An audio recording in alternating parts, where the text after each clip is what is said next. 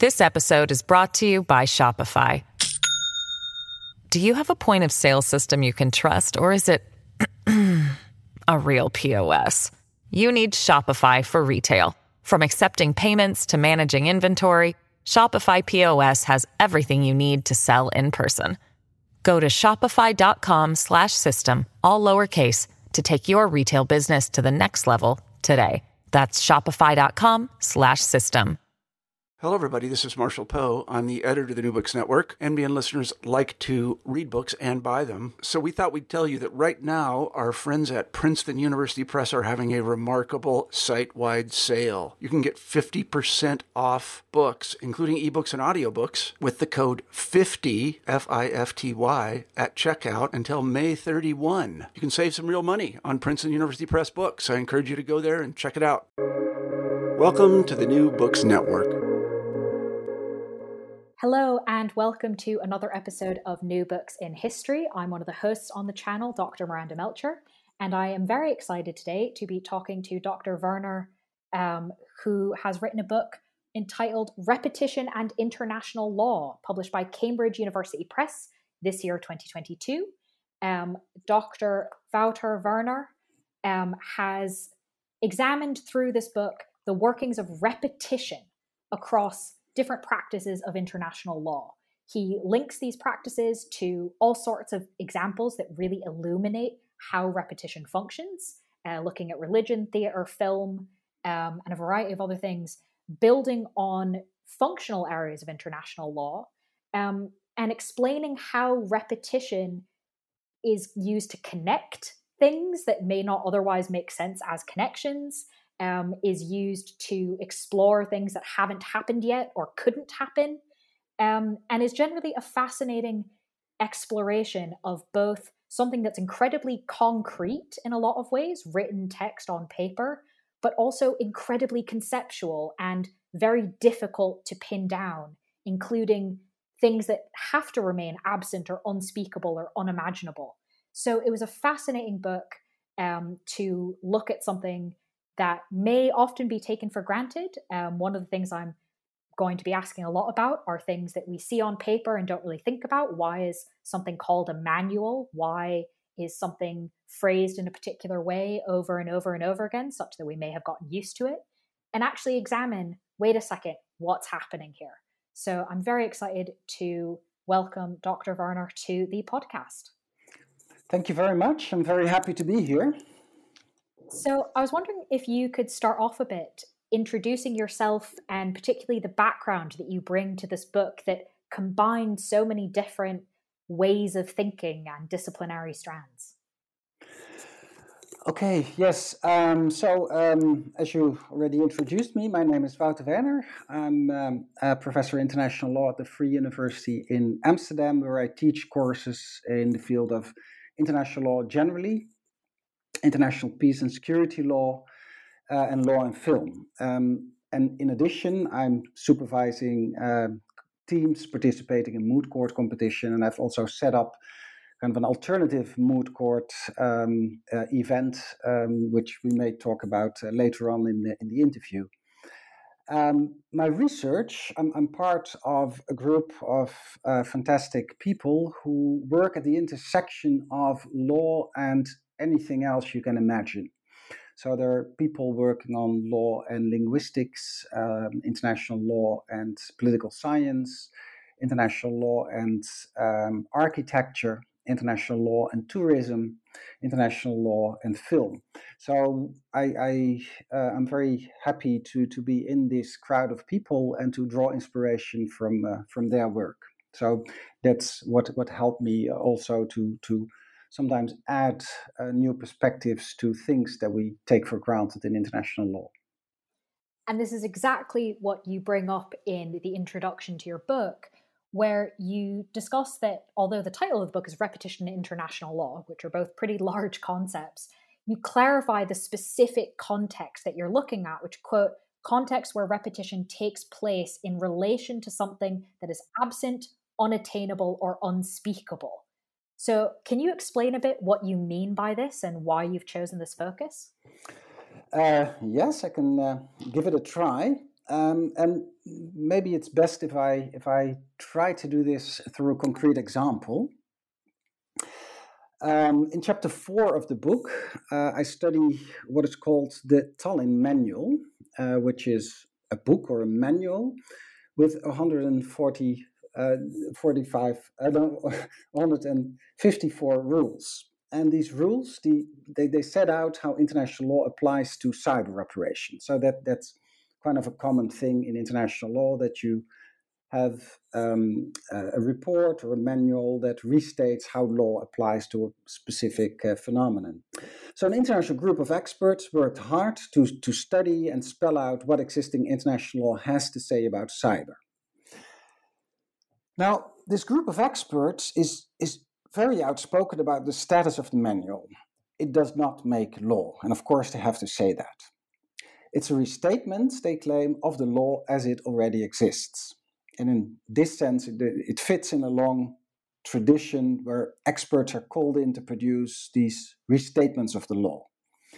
So here we have an example of acts of repetition, right? They are repetition in the sense that they state again what is allegedly already out there.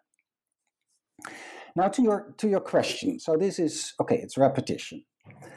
Now, why would you take the trouble of producing such manuals? Well, in the case of cyber, and then especially cyber warfare, which was the initial reason to produce the manual, the answer is pretty simple and straightforward. The reason to produce the manual was the absence of specific legal rules regulating cyber operations. No specific cyber treaties were signed, state practice was scarce, state practice was often concealed, and states tend to hide or just keep silent about their legal opinions. You don't have an opinio juris to build on. In other words, the reason to produce restatements, the reason to start repeating, was the absence of law. And this makes perfect sense, because if law would have been available, if it had been clear, if it had been tailor-made, what would be the point of stating it again in a non-binding report, right? So here you have the absence is a necessary condition for the practice to make sense. So the absence of specific law is precisely what gives the practice a point. But then the question is, okay, if law is absent, what is there to restate? If concrete cases are absent, what is there to restate? The restatement then, I argue, must necessarily be more than bringing in a copy of what is already out there. They seek to fill a gap of the absence by representing the law in a dual sense. So law is made present again through an act of repetition or restatement, but the law is also presented again to an audience in a very specific forum, namely the manual. And if this audience, courts or states, start to act upon the restatement as if they are correct, these restatements set in motion a process of law formation. And then, I argue what happens is that the experts have repeated what they hope to bring about. And in that sense, they are a bit like in theater a dress rehearsal, where you rehearse what is yet to come, namely the first performance. So acts of repetition, and this is something that is also true, I think, in relation to customary law, to the sources of international law, in preambles of Security Council resolutions, in relation to international law and trauma. Acts of repetition work sometimes as placeholders for that which is not there. And that is why I choose this topic, to link repetition to this thing that is absent, should be absent, and yet is made present again and again through acts of repetition. And this is what's so fascinating. It's almost as if you've chosen the most tricky bit of repetition in international law where they interact, because it is the thing that we're almost talking around in a way.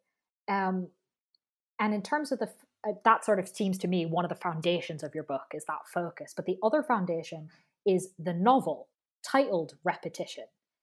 Could you introduce us to that and how you use it? Yes. So that's a repetition, the novel by Søren Kierkegaard. And well, just like he just entitled it Repetition, but actually it's about way more complex problematique. I entitled the book Repetition in International Law, although it's actually about more than just repetition in the straightforward sense, so to speak. This novel, Repetition, it's almost impossible to introduce it, because the best introduction would be, well, read it and see what it means for you and to you, and then read it again. Because that's what I like about the work of Kierkegaard in general, that it's not meant to send you home with a clear message. Right? The books are puzzles, they annoy at times, they always intrigue, at least me, because there's also something that seems to escape you.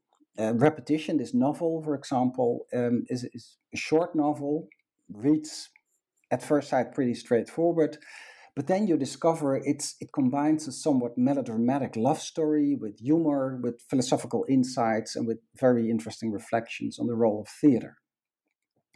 And one of the insights that really inspired me for my own book was the distinction that can be found in this book between two forms of repetition. The first is called by the narrator recollection, or repetition backward, and the other repetition, or repetition forward. So let me explain these two concepts, because they lay the foundation of much of what I try to do in my book. Recollection is the idea that repetition is mimicking a pre-given ideal. In other words, what you try to do, you try to model the present after something that came before. Kierkegaard uses the example of Plato's theory of knowledge, which claims that all knowledge is a recollection or remembering of pure pre-given forms. And these forms are what they are, and they remain untouched by the act of repetition. And recollection, as Kierkegaard, I think, very nicely puts it, starts with a loss, because that what has been is lost. It can only be approached, but it is out of touch with the present. And you can find this in Kierkegaard's work, but also in a lot of other novels. And one of my favorite stories is one by Borges, the Aleph, which is about a man who is in love with Beatrice, and the short story starts the day that Beatrice dies. Beatrice Viterbo dies. And then on that very day, he sees an advertisement on the street. And he's totally upset by that, because he realizes that time goes on, the world goes on. He says the universe is slipping away from her. And then he decides, I'm not going to accept this. So he says the universe may change, but not me. And what he then starts doing is constantly performing acts of repetition. So he visits her home in a ritualistic sense. He deals with her pictures in a ritualistic sense, etc., etc. And of course, he fails, right? He cannot fight the workings of time for the very reason that he himself changes because of the acts of repetition. And that brings me to the second form of repetition, which Kierkegaard calls repetition, or repetition forward. And this form of repetition does not start with a loss. Why? Because it starts in the present. It starts with the act of repetition itself. In the novel, this is, at least for me, best illustrated by the reflections on theater, where the narrator reflects on what happens in theater. And he says the point of rehearsing is not to recreate exactly what you did before. The point of rehearsing is to make you be present in the moment. So that's the best performance, where the actor is in the moment, and that's why you repeat, you rehearse. So this is dialectical, right? So as Kierkegaard puts it, it's dialectical because it creates sameness and difference, continuity and change together. And to quote from the book, a quote that I repeat a number of times in my own book, is the dialectics of repetition is easy. For that which is repeated has been, otherwise it could not be repeated, but the fact that it has been makes repetition into something new. So these two concepts, taken from the novel Repetition, help me to make sense of a number of practices in international law. For example, to stick to the theater metaphor, I use this to rethink my own participation in moot court competitions, where, for those of you who are not familiar with this phenomenon, moot court competitions are regional or global competitions where students plea before a fictitious court on a fictitious case, and they compete against each other and then are assessed ideally on the basis of the same criteria. And I start wondering, what did I do when I trained the students to participate, to perform well? Did I try to approach a pre-given model as closely as possible? Did I, in other words, try to recollect? Because if I did, the students would start with a loss. So I started wondering, is there another way to rehearse, to train students? Can we rehearse in such a way as to open up for novelty, contingency, and be in the moment? So maybe you can come back to this point later, but for me, this was really an inspiration to think through what we do at law schools when we engage in these moot court competitions. But also in the other chapters, this dialectics of repetition is one of the running gags that keeps coming back. Well, and I am going to come back to moot court, but the first place it comes out that, again, speaks to the practical was you describe an experience you've had teaching law that I've myself had in a very small way, which is trying to explain the origins of customary law, because it is customary because it's always been that way, but when actually did that happen? And wait, hang on a second, how can something have always been that way and yet also have a starting point? And this is something that, reading in your book, having this debate inside your own head and then trying to figure that out and also still teach the curriculum, given how important this is to the study of law, really resonated. So I think this is something a lot of people will find quite familiar. So while we're on the topic of sort of the dialectics and of repetition, could you help us understand how you've made sense of this in your head, or at least clarified the confusion? Yeah. Or attempted to clarify the confusion. Yeah, I think this is the strongest example of the dialectics of repetition, the customary law, because customary law rests on an opinio juris, right? An expressed belief that a rule is already in existence, and that raises the chronological paradox. How can a new rule of customary law ever emerge? Because customary law grows out of restatements, right? You express the belief that a rule is already in existence. And I think this means that it's impossible to trace the origin of a rule of customary law. So all we have are statements or restatements that a rule was already in existence.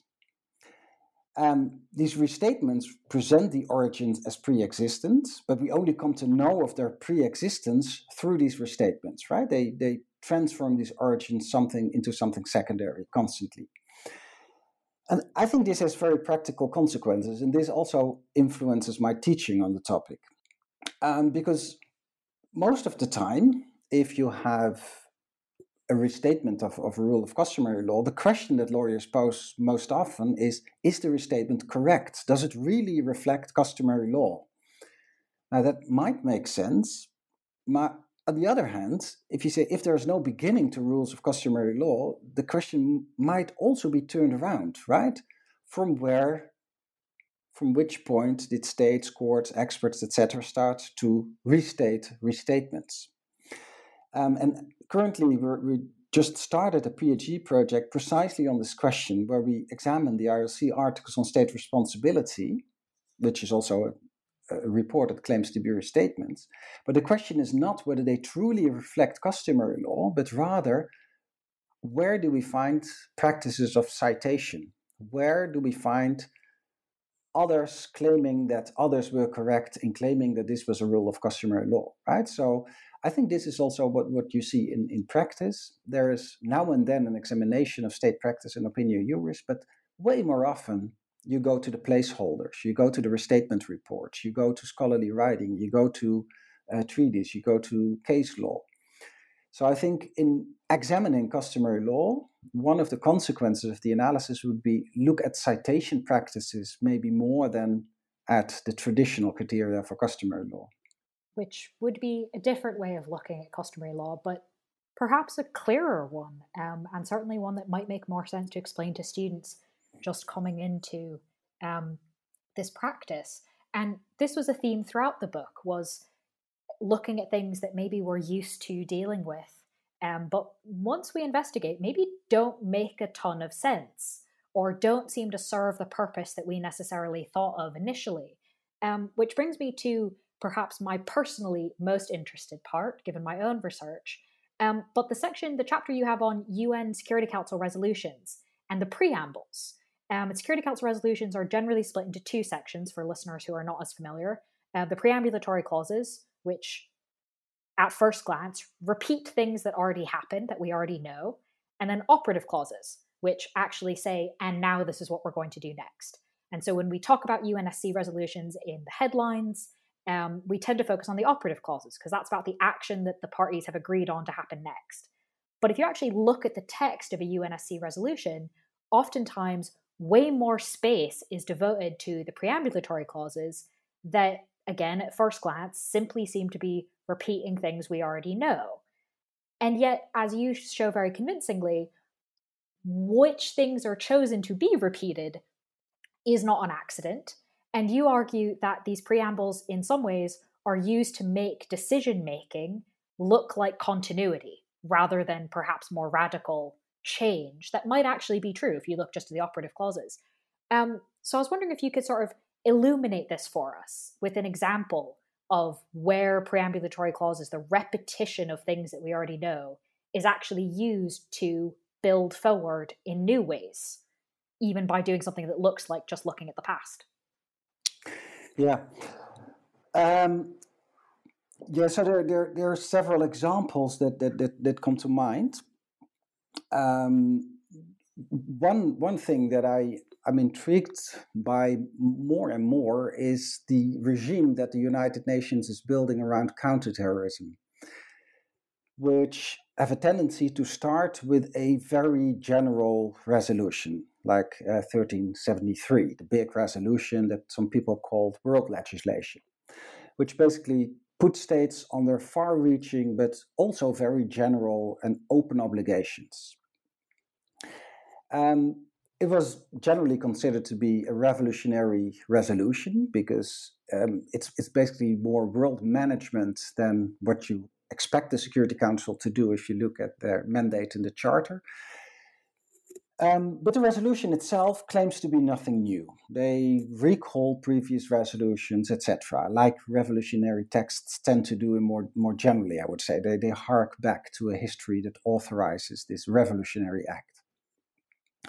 But what is even more interesting is that after these resolutions, and 1373 is just one example, what is also set in motion is the workings of all kinds of committees, subcommittees within the UN, but also outside the UN, like the Financial Action Task Force.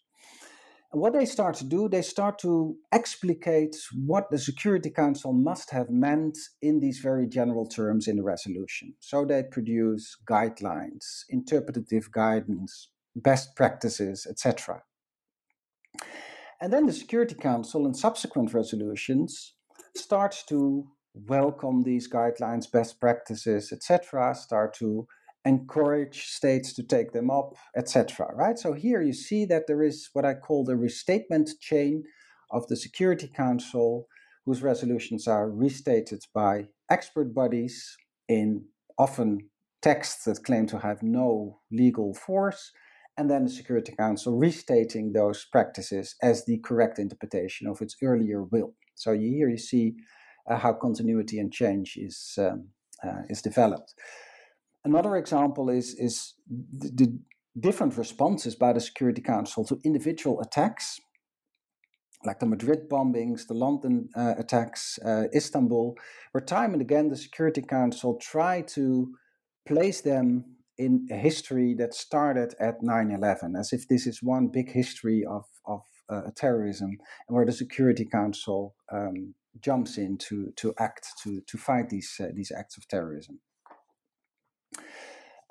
So these are some of the examples, and one of the things that I found fascinating about this, to draw another analogy with the arts, is a film, Much Ado About Nothing. So it's the Shakespeare play that was put on film.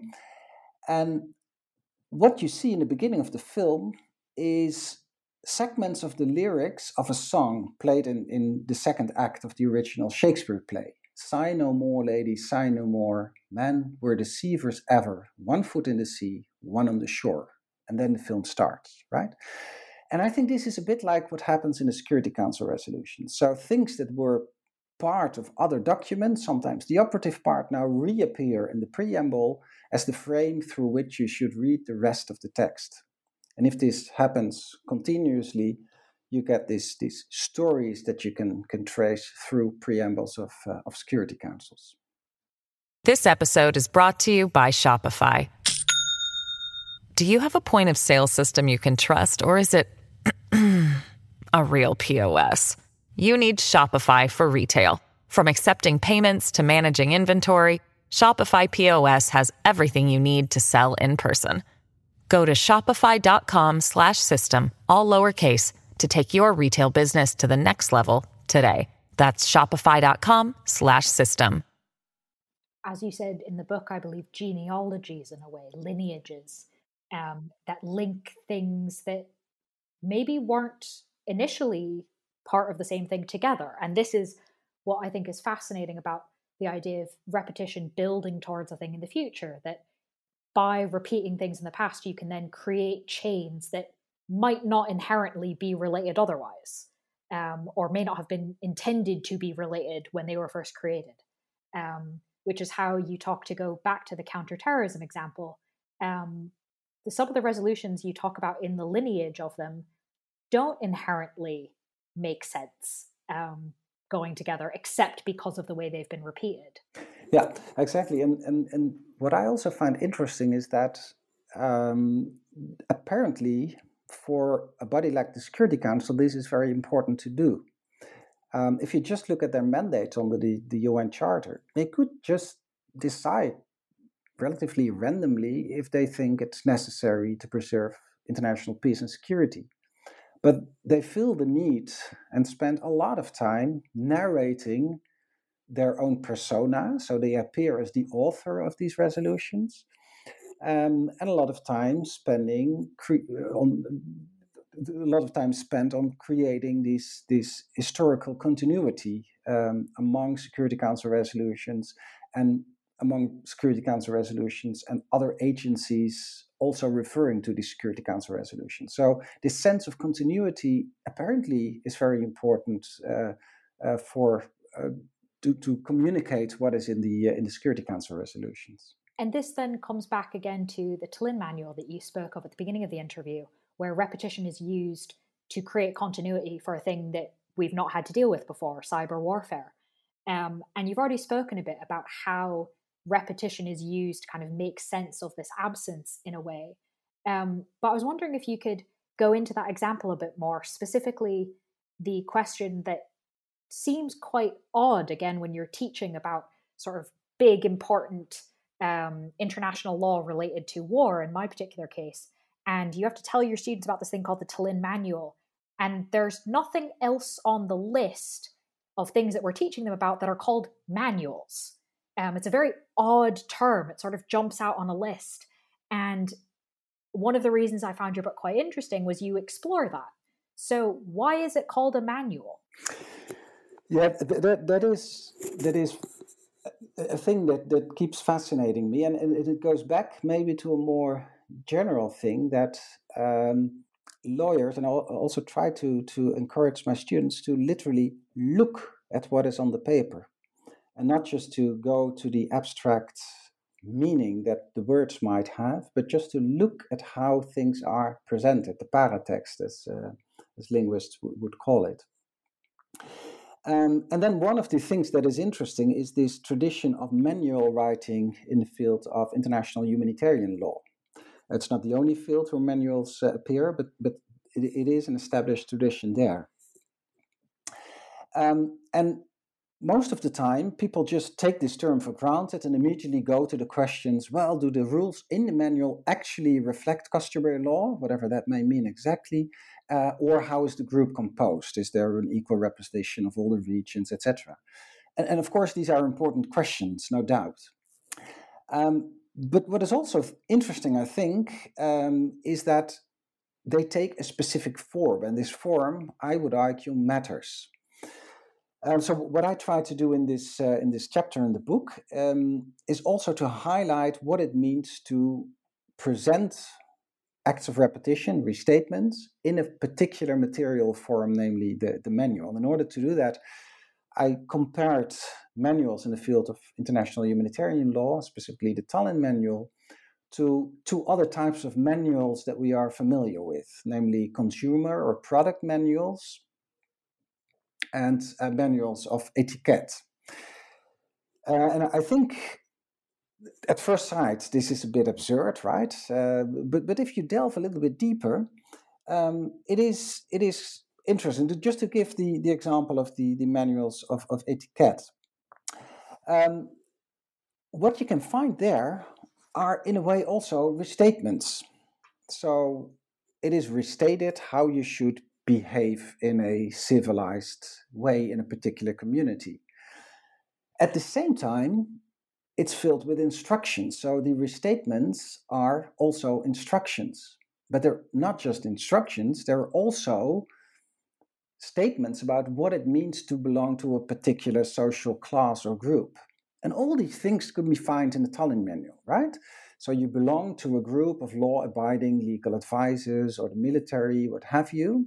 That's very clear throughout the manual. It's written also to build this identity. It is a restatement, allegedly, of what is already out there.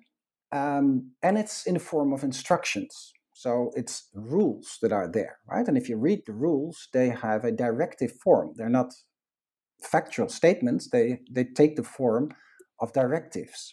So all these elements are there. And what this means is that this all facilitates their being taken up as placeholder for that which is absent, namely the law that has not developed in this field. And this is what you see happening. So people start to refer to the Tallinn Manual as the shorthand for the thing that is not out there, namely the laws on cyber.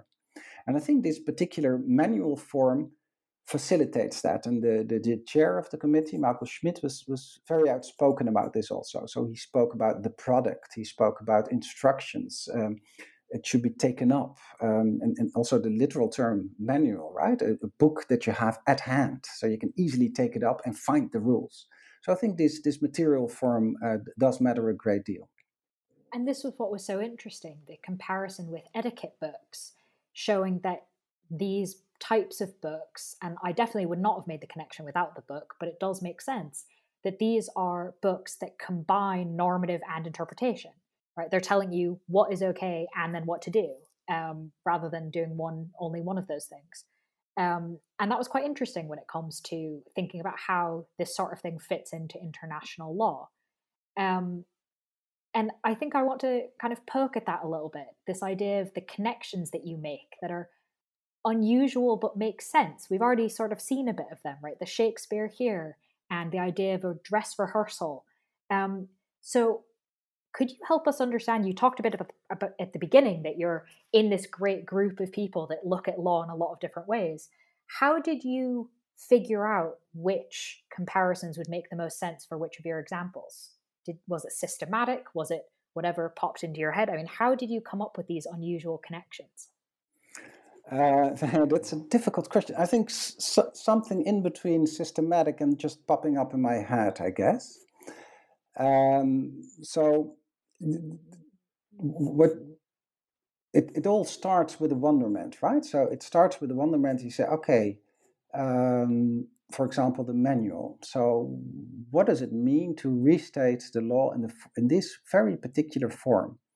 And then you raise the question, so what is a manual to begin with? So you start investigating what a manual is. And then you bump into this long tradition of manuals in consumer products. And you bump into this tradition of manuals of etiquette. People point you at these traditions when you present work. And the same with the preambles. When you see all these acts of repetition, I think a lot of people who read Security Council resolutions will recognize this. Well, this is strange. What you expect is a decision, but what you get is maybe at the end a few decisions, but mostly recitals of things that went before or that were said before or what have you.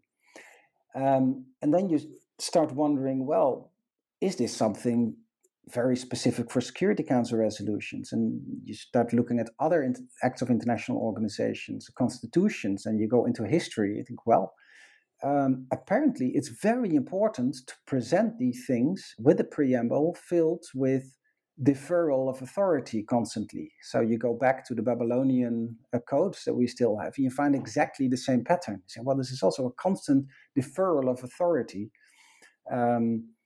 that takes place in these acts of repetitions in preambles. So it's not very systematic, but it's not totally random either. Something in between, I would say.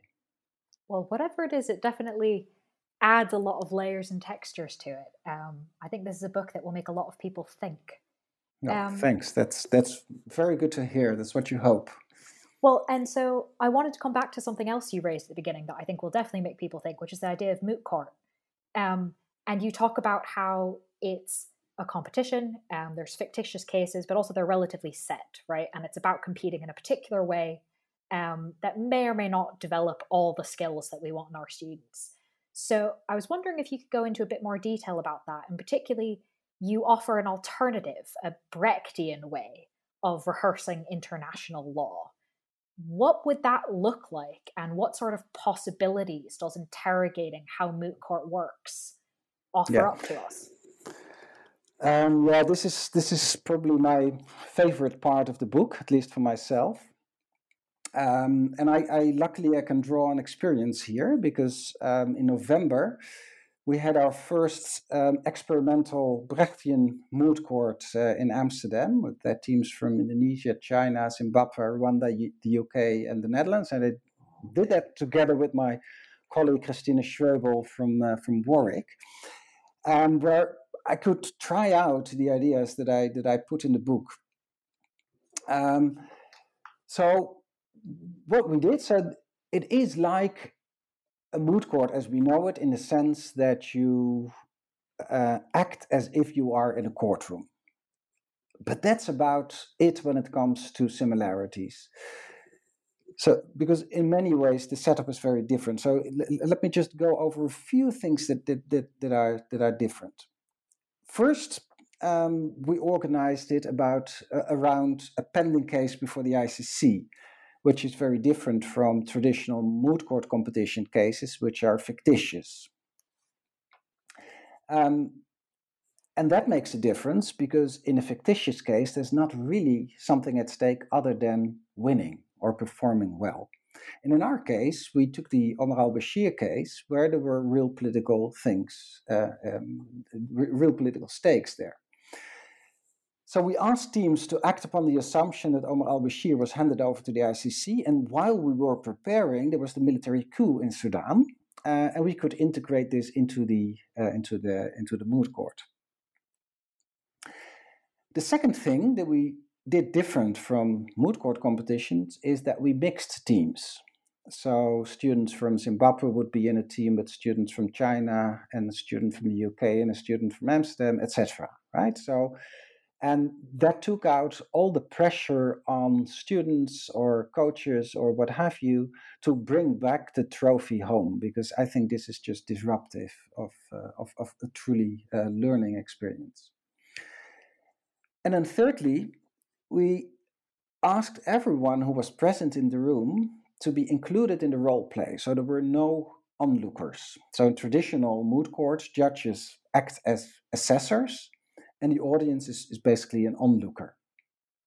And what takes place is essentially a competition revolving around the question who performs best according to pre-given criteria.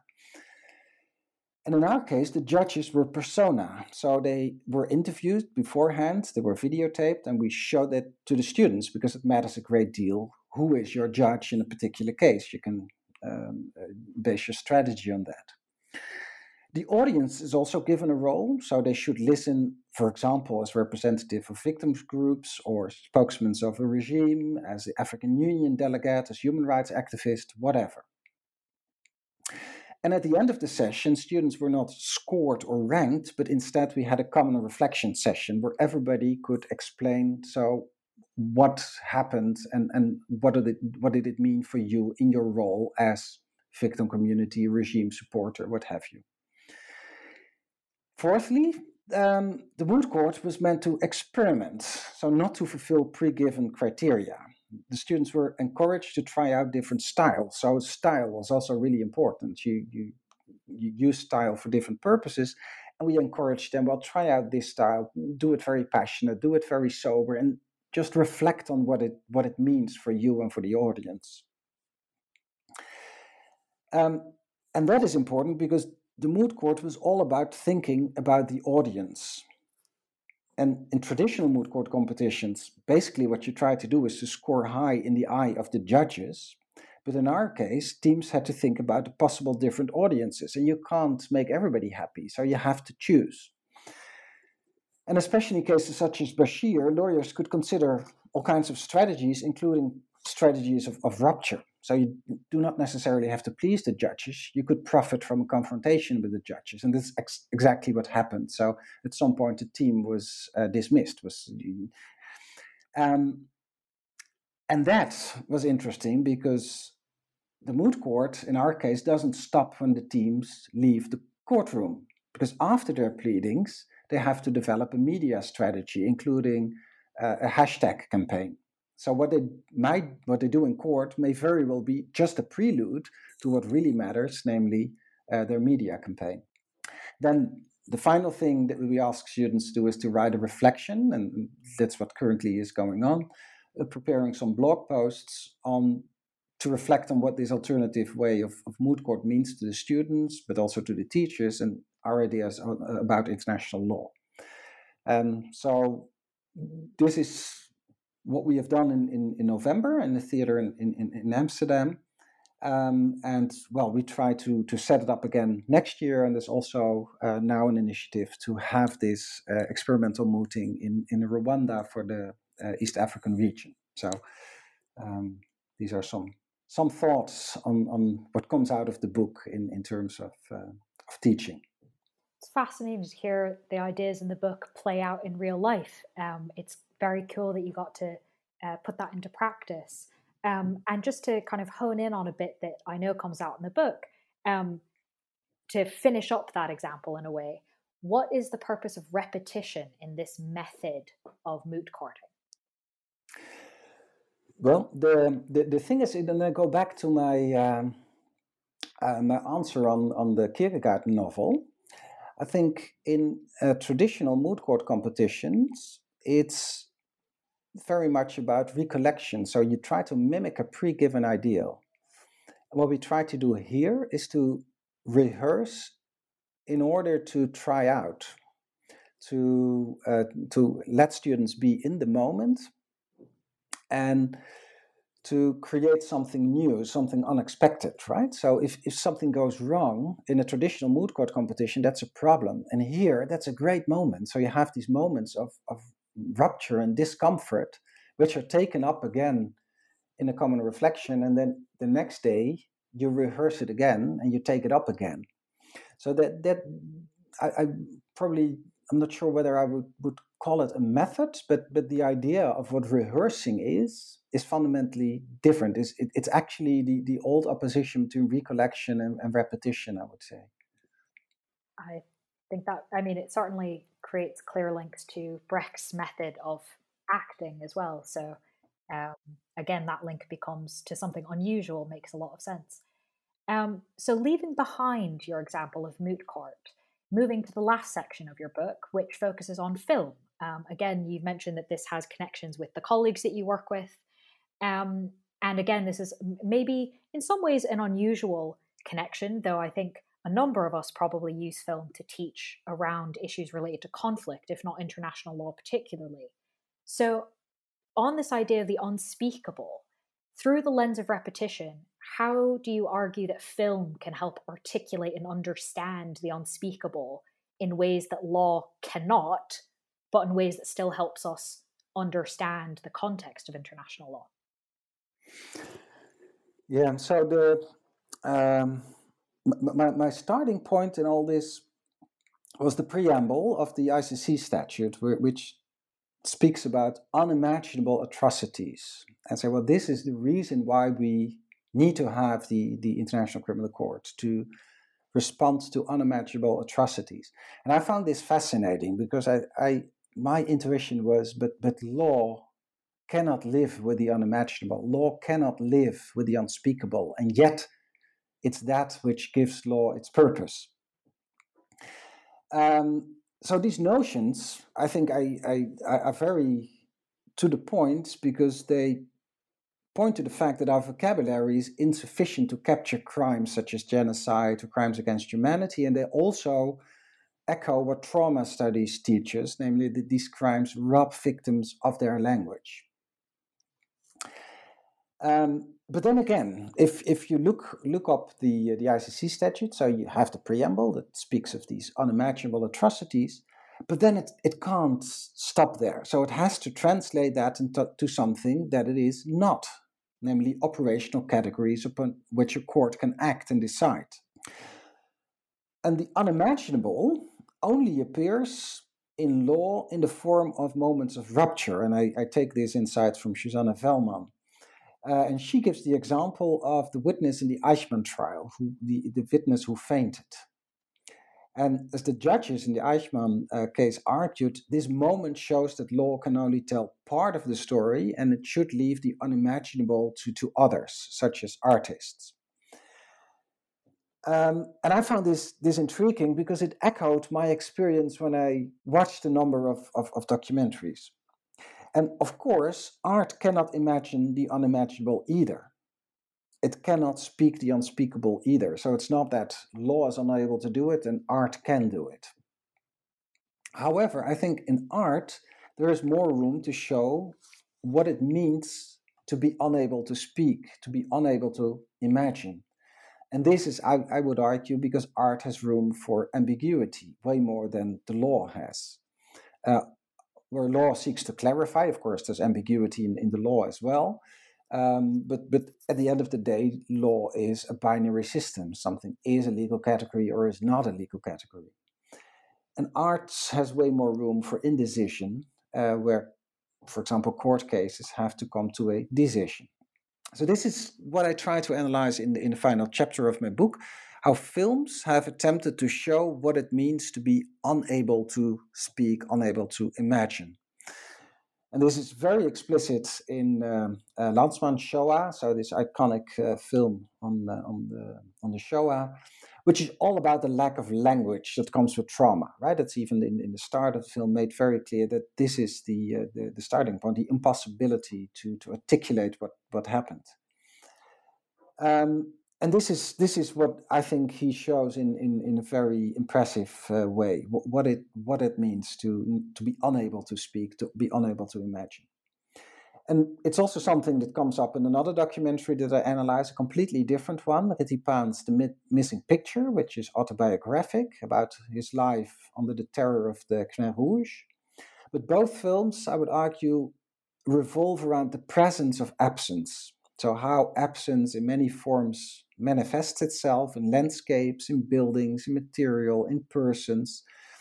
And what intrigued me, and that related back to the general topic of the book, is that both films relied heavily on reenactments to show the presence of absence, so the impossibility to imagine, the impossibility to speak.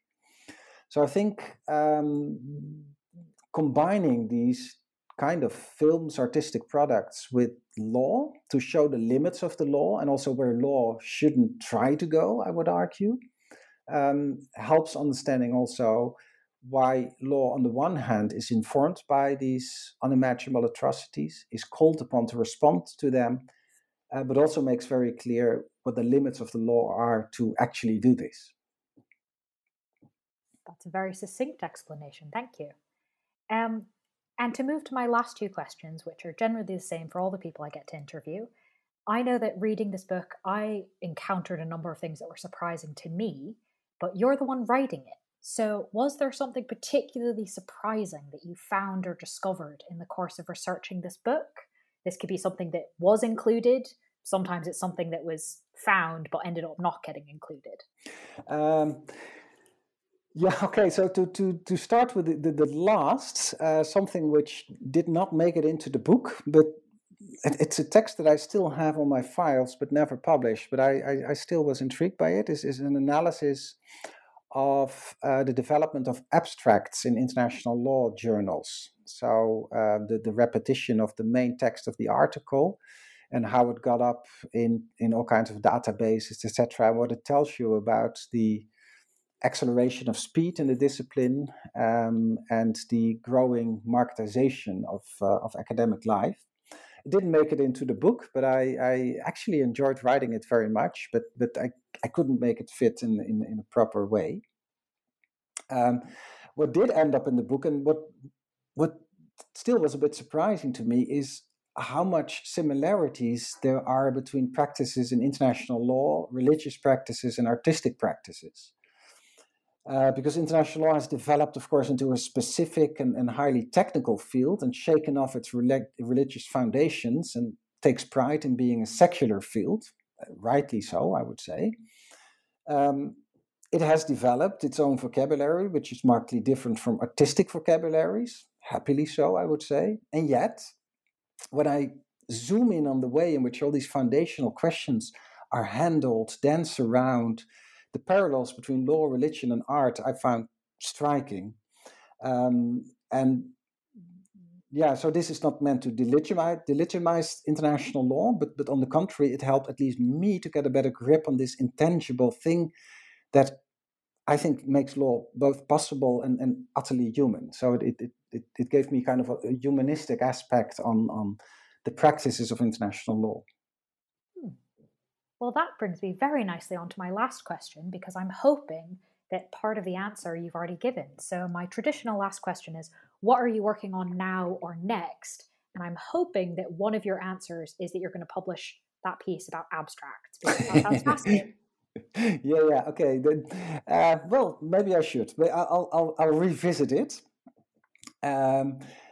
And other than that, I'm currently thinking of a new project, and one of the things that I'm considering, but I need to delve into it deeper, but a bigger theme I want to work on for midterm, longer term, is the notion of the absurd in international law, which on the one hand is a very technical topic of treaty interpretation to be found in Article 32 of the Vienna Convention on the Law of Treaties. And on the other hand, it's an existential theme explored by thinkers such as Albert Camus, Jean-Paul Sartre, and people like Samuel Beckett.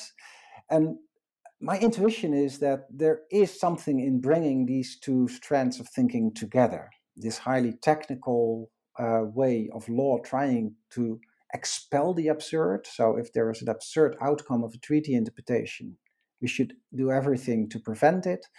And on the other hand, the absurdity as a founding category in many philosophical and theatrical works.